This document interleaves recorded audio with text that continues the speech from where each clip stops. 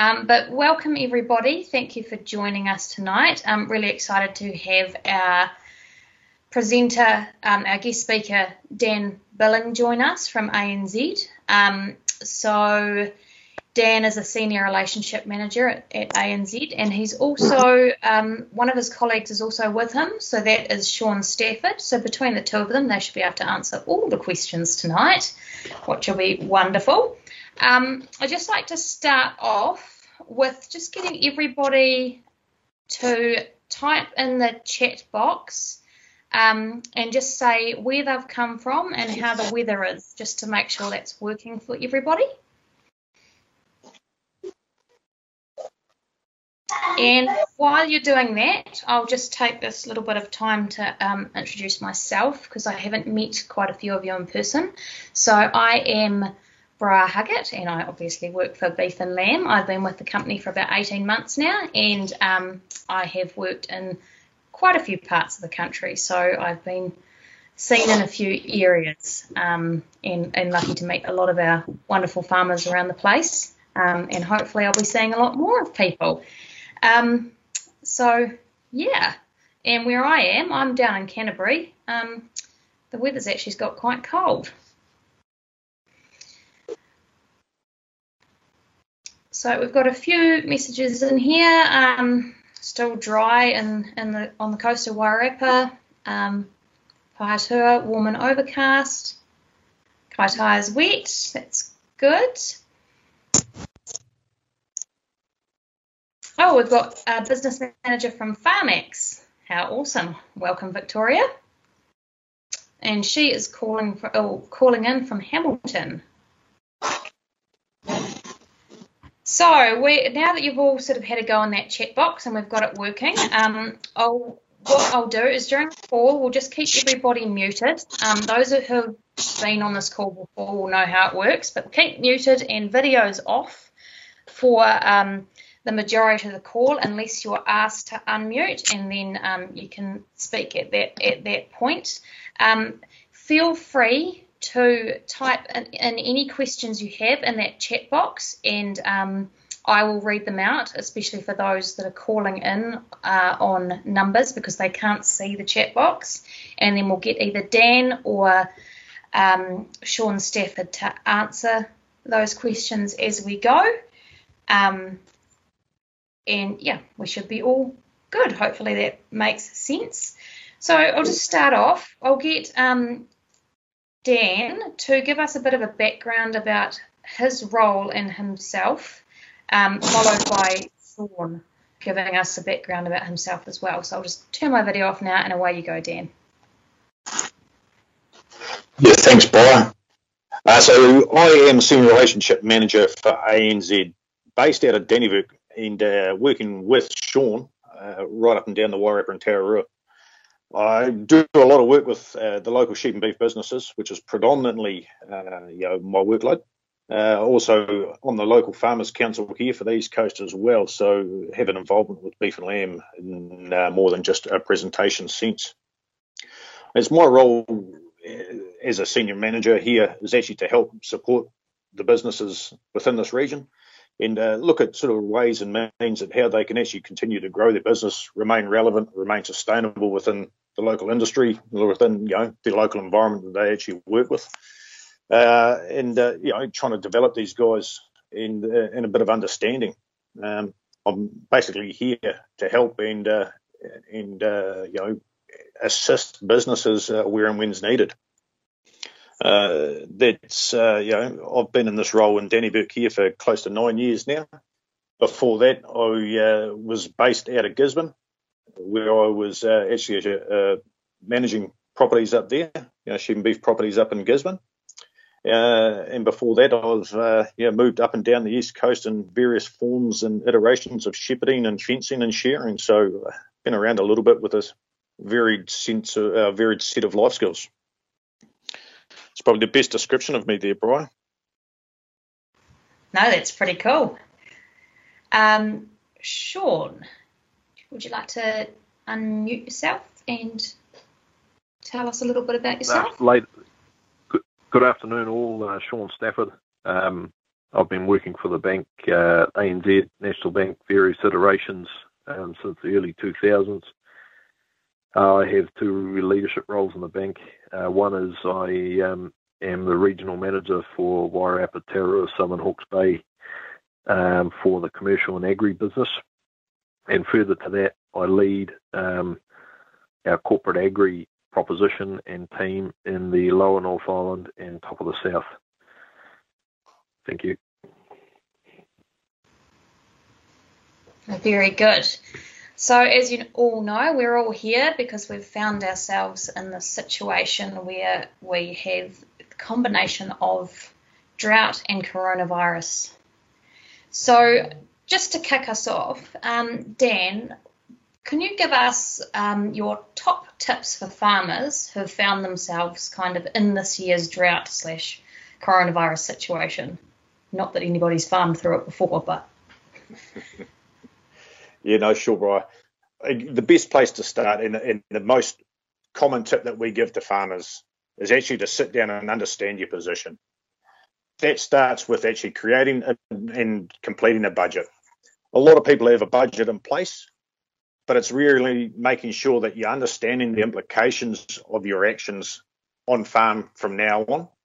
So, having a budget in place and making sure it's as accurate as possible up to now, and then tying that in with a plan for the next 2 to 3 months as you move into winter. But then also you need to look at what that plan looks like over the next 6 to 12 months as well. Really, it's about understanding sort of where you're going and knowing all the ifs, buts, and maybes that are going to impact yourselves and your business and your requirements over that same time frame. You also need to put in place a bit of a non-budget plan as well. So we're talking about that in terms of understanding what is it that you're actually really trying to achieve, what is it that you're really trying to want, that you really want, and some timeframes around that. When do you want it? Then what other options have you actually got to actually act or pull the trigger on in your business if you have to? What are some variables in there that you might have? And then who else can I actually surround me to actually help support me in my business and my decision making to help actually ensure that we're making the best decisions? It's really simple. It's about, understanding and planning. They're the two biggest tips that I could give anyone.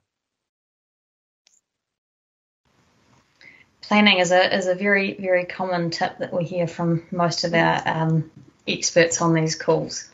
So it's good that all the rural professionals have aligned there.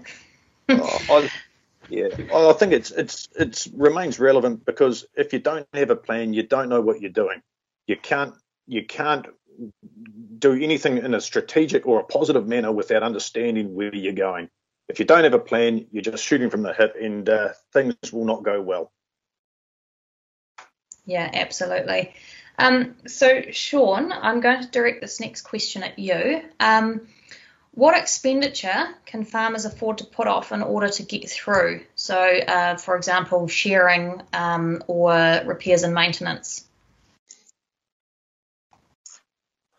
Thanks, Brian. Look, I think it starts with, understanding where we're at today, which is, in truth, we are facing uncertain times.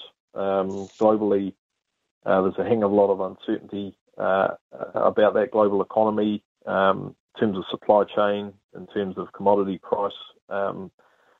We're just facing a whole lot of uncertainty, and as such, I think it's critically important that farmers probably hold fire or cease fire around capital projects.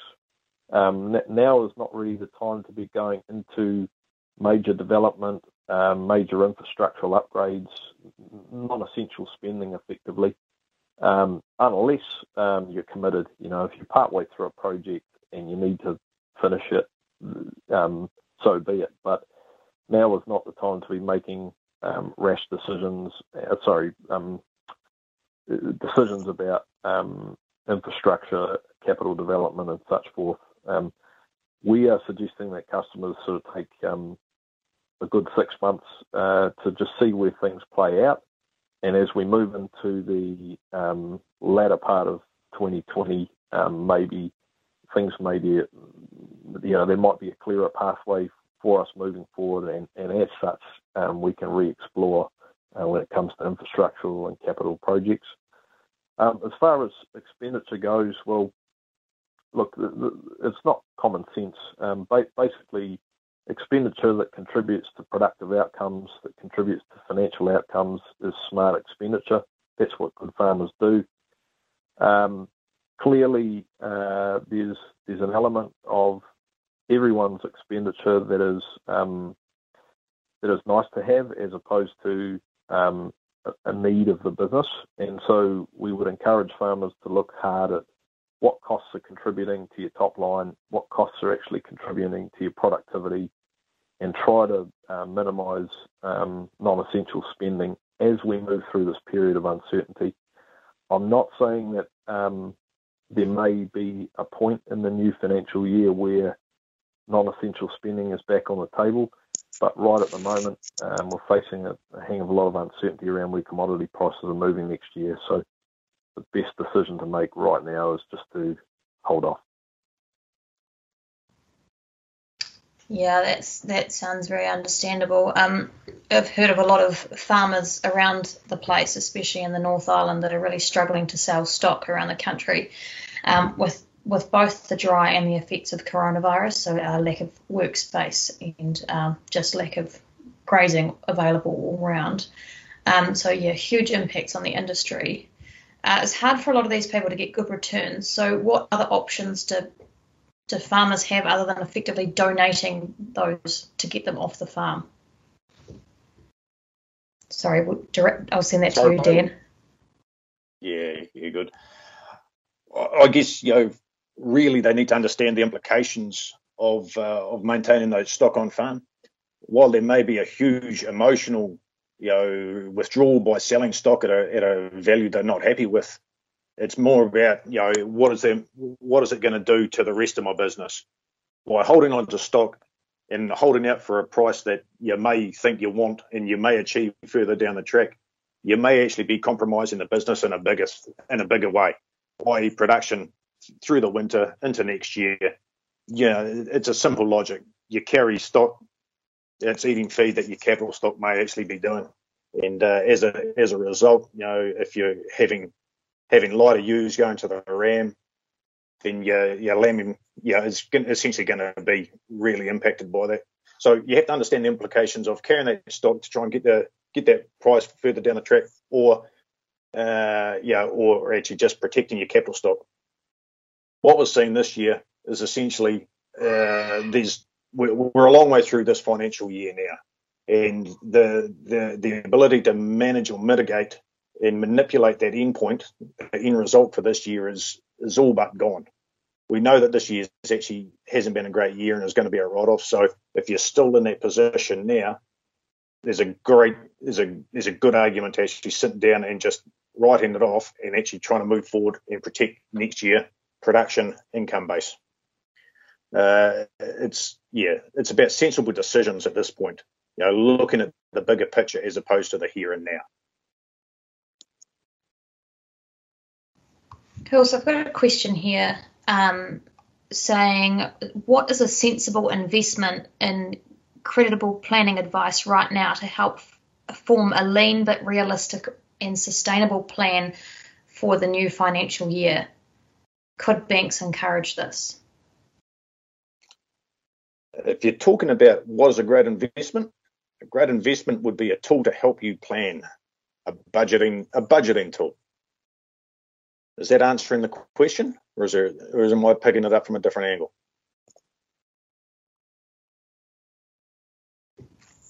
Just wait to see a response there.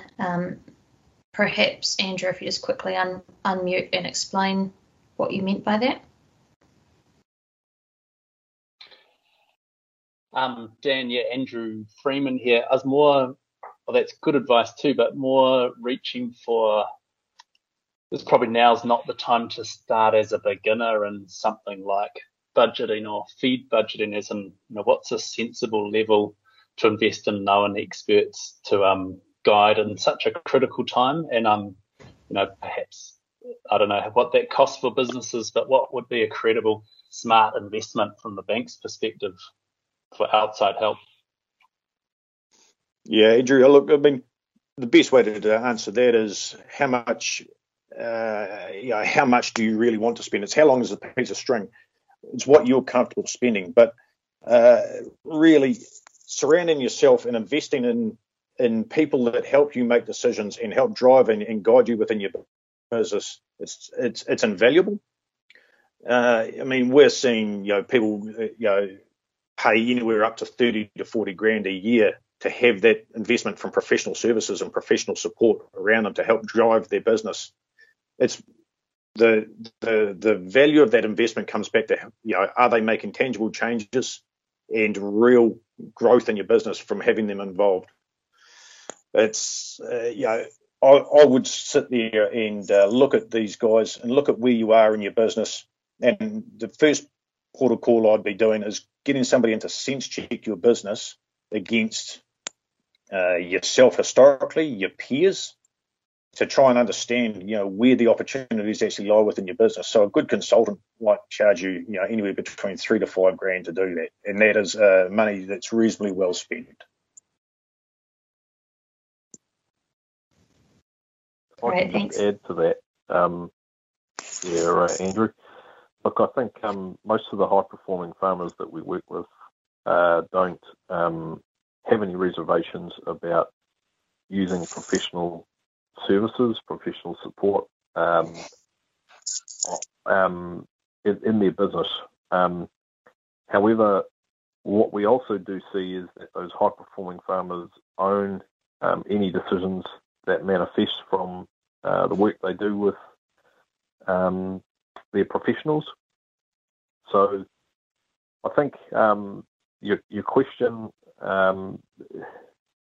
in reality, it's a case-by-case thing, what people will need to spend and what services they might need to help them. Some farmers use regular consultancy advice. Others use it ad hoc to help support decisions around reinvestment, infrastructure, environmental planning, and such forth. So it's not really a one-size-fits-all, but put it this way, it's something that financiers are more and more seeking out when we're providing capital to businesses. We're looking at, hey, what professional services are sort of wrapped around these people, and is the team the right team to have around the table? And where we have deficiencies in a business, if there's debt in the business, we would probably ask or try and work with the customer to introduce parties that can help tackle those deficiencies, budgeting, business planning, stock policy, whatever it is.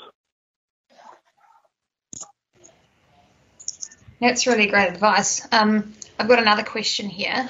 What percentage of clients are using a good budgeting planning tool like Xero or Cash Manager? And therefore, how many are actually needing to upgrade those services? Can I put that in that, Dan? Go for it. The area that we work in, the Wairarapa, Tararua, Southern Hawke's Bay, there's we would estimate that over 75% of our client base are using a budgeting tool. We would now insist that a client is using either Xero, Cash Manager, or MyOb if they were going to be borrowing a significant amount of money off us. So we need to see customers using those tools to give us confidence that their fiscal policy and their fiscal management is acceptable to support lending activity.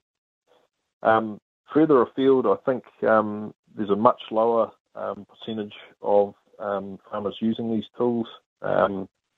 We get varying reports out of different regions, but I think on the whole, something like 35% of farmers might be using these tools actively for budgeting and planning.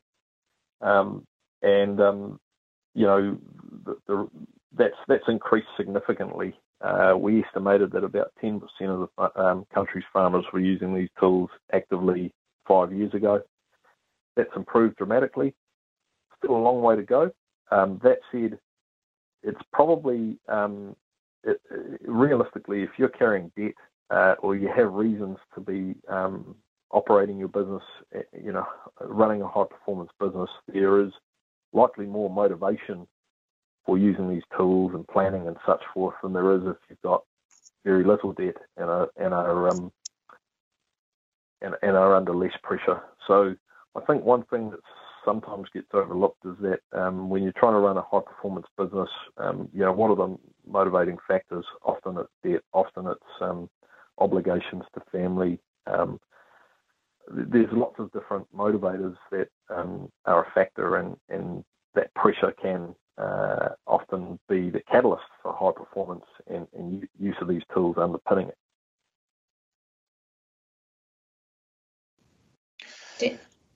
Dan, would you like to add anything? Yeah, just to add to that, Briar, I think if you put it in context, all our high-performing businesses are actually using it.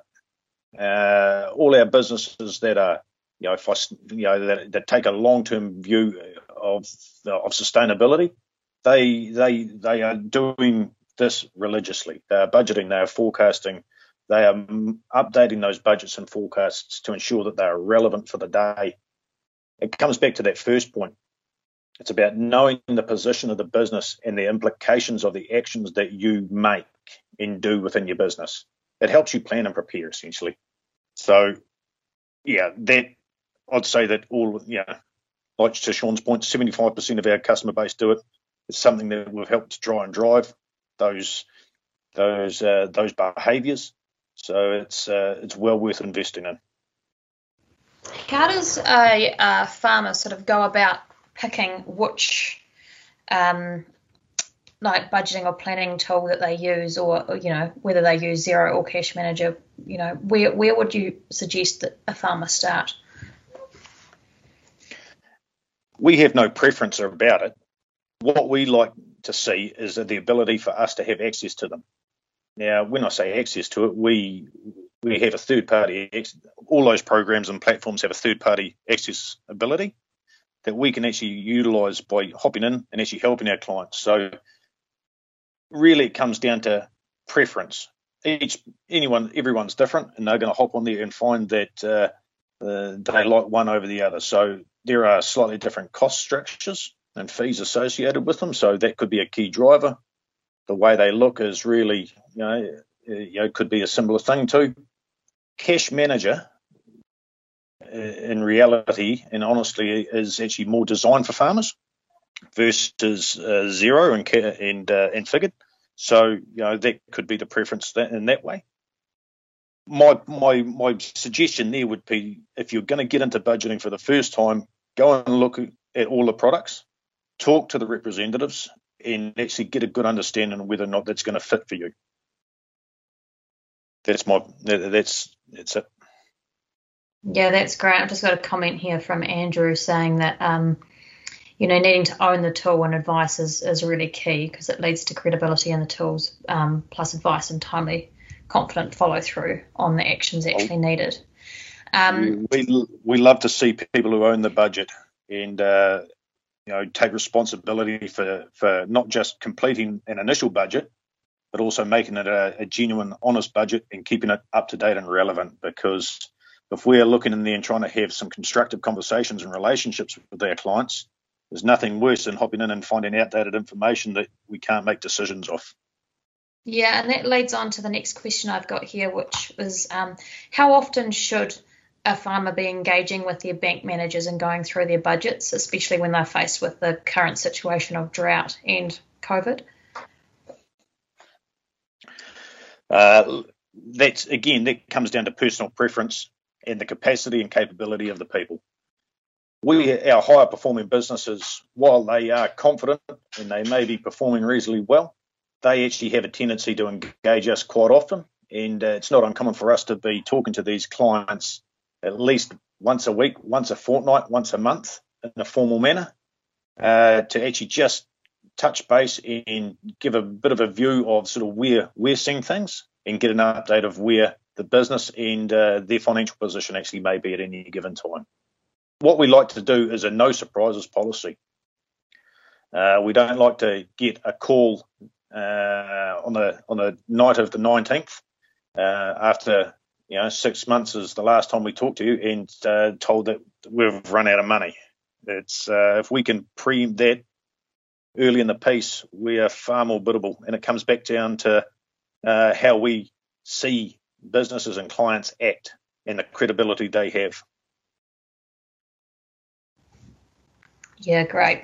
I see the lovely Gay in the far north has just mentioned here that if you are looking at getting a package to help with your business, just ensure that suits your accountant, fits in with what your accountant uses as well, because I believe they jump in the back end of some of those things, and it's very helpful for them if they can do that quite easily.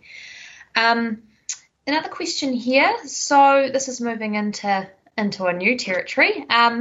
Do you have any estimations of the longer term impact of the COVID-19 on New Zealand beef and lamb commodity prices? Are banks currently providing support to mitigate the impact of COVID-19 on farmers? So 2 questions there. So let's answer that in 2 ways. The first bit is, are banks providing support to COVID? Well, there's if we look at it in a wider sense, there's several things going on at the moment. Initially, if we start with the Bank Finance Guarantee Scheme, which was driven by the government, so essentially there's a $6.25 billion fund there that is 80% backed by the government, and the rest of it's banked by all the major trading banks in the country.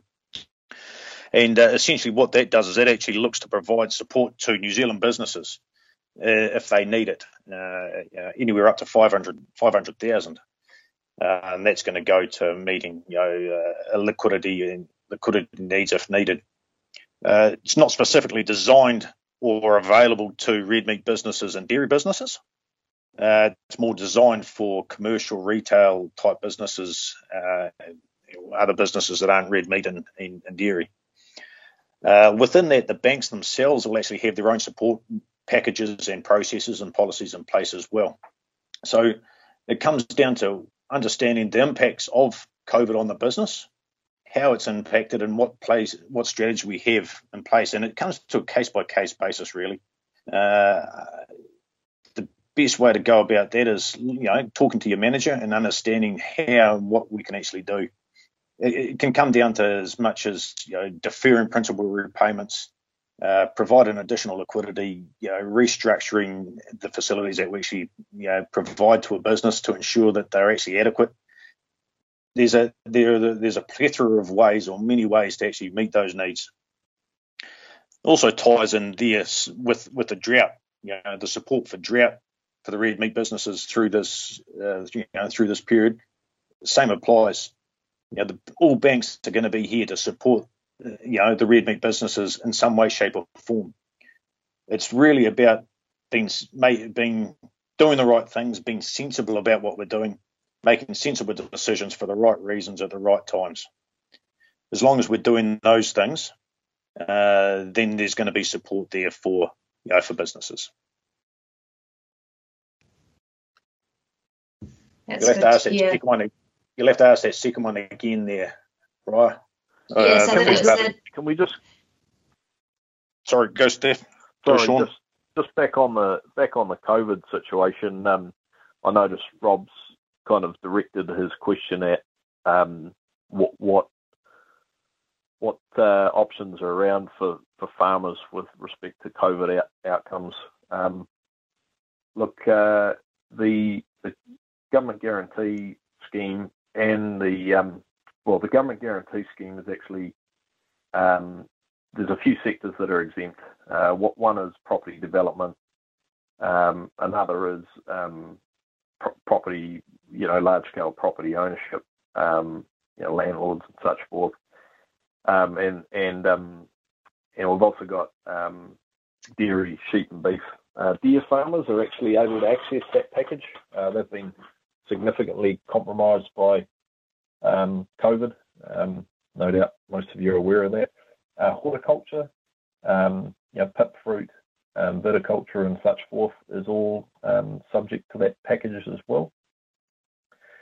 Further to that, we've had quite a few clients, particularly in the Waikato where the drought's been playing out, actually take advantage of the employer wage subsidy. Actually had a few issues with that. Dairy farmers who have taken up the scheme and since realised their revenues aren't actually going to be 30% back on last year. So one of the critical pieces of evidence that you need to submit to join either scheme or take advantage of either scheme is that your revenue stream needs to be more than 30% back on the prior financial year. So your 20 financial outcome needs to be 30% less revenue in the business. Actually, when you look at sheep, beef and dairy, even though we've had a pretty big challenge with this drought in a massive part of the country, by and large, very few businesses have actually lost upwards of 30% of their top line over the last 12 months. So I guess that probably leads into why the Crown hasn't actually included those particular sectors in its COVID relief package. That said, the bank is actually working hard to help farmers who are impacted by drought. We released the drought package back in March. The rough guts of the drought package is that we will suspend principal payments. We will provide liquidity with very little information, i.e. we'll provide you with an overdraft increase without asking you for a whole lot of reporting. We'll also consider on a case-by-case interest holidays. As with the government package, though, interest holidays aren't actually a case of you're not going to pay interest for 6 months. The interest is actually capitalised, and at a later date you will have to pay it. It's probably just worth noting that we do actually have a drought package out there to support farmers. That's good to know. Sean, do you want to just give us a bit of a kind of overview of what's kind of happening with global economic growth rates, just in a general sense? Yeah, that's quite a complex question. I mean, look, the long story short is COVID has had a massive impact on the global economy. The impact it's having on each individual economy I couldn't speak to, but globally the numbers are looking very, very grim. How that may or may not impact farmers is not entirely clear at the moment. The first and most obvious challenge that farmers are going to have to navigate is supply chain. So how do we get product from New Zealand into all of these other nations that we export to when we've got issues with shipping, trade, ports, transport, the whole works, the whole 9 yards. That's actually having some pretty big, that's impacting farmers in different places around the world. For instance, you would have heard about dairy farmers in the Eurozone and in US are tipping out their milk. And that's not about a lack of consumer demand. It's actually about basically logistics. So issue one is trade routes. I think a lot of the processors here in New Zealand have done a really good job of navigating that. Second point is what's going to happen with commodity prices, and I think Rob did actually ask the question. He touched on that in his message. The truth about that, Rob, is we don't actually know how how that might play out. There's certainly some issues with supply channels, and often when you have those issues, purchasers take a much more ruthless approach to what they're paying for commodity. We've seen that play out with the oil price recently. The other issue, I guess, that sort of to a degree may mitigate things for New Zealand in a medium-term sense is, we've got a really great story about how we've tackled COVID, and we've got a very well-known and thought about brand, sort of national brand, as far as food provenance goes. So, we may find that in the medium term, and even the longer short term, COVID might play into our hands around food security and so forth. And what we do know is that consumers are becoming more conscious of their ability to access food, the food security, and they're becoming more conscious of what it is they're buying. And COVID's ultimately going to probably make that decision, reinforce that decision for consumers, food safety and so forth. So maybe in the short term we might see some issues. We're certainly seeing some issues playing out with our processors. Locally, you're all aware that processors are running at about 50% capacity, which is creating a bit of a backlog issue. And that plays into that logistical kind of challenge I talked about. But once we get through that, I think the consensus is commodity price will soften, but to what degree and for how long, that's a question I can't answer. Another factor that'll play out there is basically the wealth of the world. We're conscious that a lot of people are going to become redundant. Millions of people globally will become redundant as a result of COVID, and I guess that means there's less middle class affluence and less ability to pay a premium or even purchase premium food products. So that may be a challenge for us. Yeah, all these things, it's quite hard to wrap your head around, really, isn't it? When you're isolating on a farm up a gully somewhere. So the next question here is from Andrew asking, how has COVID affected the banking sector's overall risk rating and attractiveness of sheep in the sheep and beef sector compared to, say, property or dairy, etc.? Yeah, what a great question, Andrew. Hey, just before I answer that, I'll just flick back to Rob's earlier question around what are the banks doing to support, to support farmers. One of the really exciting things that probably no one who's not a banker would care about is that alongside dropping the official cash rate 75 basis points, which the banks did pass on in their floating rates, I might add, Grant Robertson, Adrian Orr made a decision to push out the bank regulatory capital proposal. So we were, in June of this year, basically all of the banks were subject to having to carry more equity capital. And when we have to carry more equity capital, we effectively have to source that money from somewhere. So our funding costs increase. And the reality of that is that farmers, like other sectors, would end up having to basically wear the cost of that. That was sort of forecast to play out. Well, it was going to play out over 7 years, and so the average probably cost increase over that period, probably for a farmer, could have been as much as 120 basis points. The Reserve Bank sort of held a view that it was more like 40.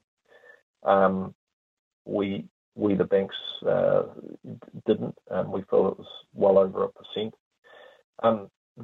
That decision was deferred for 12 months, so it's been pushed out to June 21. And Adrian Orr highlighted that he would most likely be pushing it out for a further 12 months from there, depending on how big the impact of COVID is. That's a great thing. It will effectively keep funding costs lower for longer. And it ties into Andrew's question. Where are we at with respect to agri, first of all? Basically, this COVID situation has been a great thing for how agri is understood and understood within the banking sector. What we've basically seen is a massive shift in focus toward the risks that commercial cash flow businesses present to banks. So right now we have, I'll give you an example. In ANZ, for the entire year, we had forecast $61 million worth of individual provisions. And what that means is we in our balance sheet, we're acknowledging over the course of the year, we would probably write off $60 odd million worth of bad loans. In March alone, we wrote 91 million COVID related. Those provisions aren't a direct loss for us. They're a forecast based on what we know about some businesses that we are concerned about. And ultimately, they could be written back onto the book if the business performs. But basically what I'm saying is that in 1 month, the first month of COVID fallout, we had a significant, a significant piece of fallout in our book, and that's only the start of it. Just to give you an example, I think late March, it was the first week of the lockdown. On a Monday, we had $1.8 billion worth of liquidity requests from our institutional customers. Those are our large scale kind of corporates, NZX listed sort of stuff. Some of that was about liquidity, some of it was actually about positioning for potential fallout. But I guess the point I'm making is that at the moment, the ag sector is kind of a pretty safe proposition for the banks. We know our money's safe. We've got a fixed asset underpinning our lend, and we feel good about it. Where are we at with respect to sheep and beef? For a number of years now, ANZ's been actively pursuing red meat over dairy. We've actually reduced our dairy exposure since GFC. We've been quite concerned that some of the leverage in that sector is too big a risk. And we've transitioned our focus to other sectors, red meat, horticulture, and various other sectors, hops and so forth. So your question there, Andrew, how do we feel about sheep and beef? We feel good about it. We are in a position right now where we're relaxed about lending sheep and beef farmers money, provided their proposition's sensible. That's good to hear. We're sort of starting to draw this to a close, because my gosh, this hour's gone quick. Dan, have you got anything more to add on that in particular? No, I think Sean covered off that point reasonably well. I think if you just sort of bear in mind, it sort of does tie in with these other comments around that were sort of made during the course of this conversation. While the bank does hold a pretty good view of sheep and beef and considers it to be one of our key markets. That being said, we still need to be sensible around what we do. And particularly for the next 12 months, 6 to 12 months, let's just be sensible around the decisions we make and where we spend our money. Yeah, absolutely. If there's any more questions from our listeners, just get those in the chat bar, because we are pretty much done on time. We usually have a whip round and everyone gets to unmute and ask a question, but unfortunately we don't have time for that today. So I think at this point, while we're waiting for any more questions, I'll just do a quick summary. So I guess the key points for me today is we really need to plan, and we need to keep planning, and we need to have conversations. So you need to talk to the team around you, keep in touch, and keep checking in. while it is really tough with us with what we're faced with at the moment with both drought and COVID, it's a very complex problem. We don't really know what the future is going to look like, but on a whole, it seems like it's great to be a red meat farmer, and that's awesome. That's awesome that it's great to be a red meat farmer. So what I would add to that, Brian, there is it's also a great opportunity to review the business. And when I mean review the business, it's understanding where the risks lie in your business and what you're actually trying to achieve. And if you can tie in what you're trying to achieve with how your business is actually performing and mitigate those risks in line with what you're actually trying to achieve, you're going to create some real value in your business. Key things that you can think of around mitigating risks, interest rates are one of them. You think about those in terms of your risk profile. Now's a great time to look at those, review those. Another thing to think about there is actually the needs and wants, your longer term plans. How do they tie in with what you're actually trying to be? Are the timelines that you've set for yourself still relevant, or have they changed now? This is a great time just to have a real declutter and review your business. I'm sure everybody's going to go home and do that as homework, aren't they? That's great. Sean, do you have any points to add on that, on just kind of take-home messages you'd suggest people think about? Look, I think the challenge we're sort of facing at the moment is all about uncertainty. But from a red meat farmer's perspective, there's no need to panic. The sector's in much better shape than various other sectors around the world, and we're in food. People need to eat. People have become more conscious of food security. And I think as we get through the initial blip here, this will be a good thing for New Zealand agriculture. So I guess the point is don't panic, but at the same time, now is not a time to be overly optimistic and take a conservative approach to how you plan and make decisions in and around your business.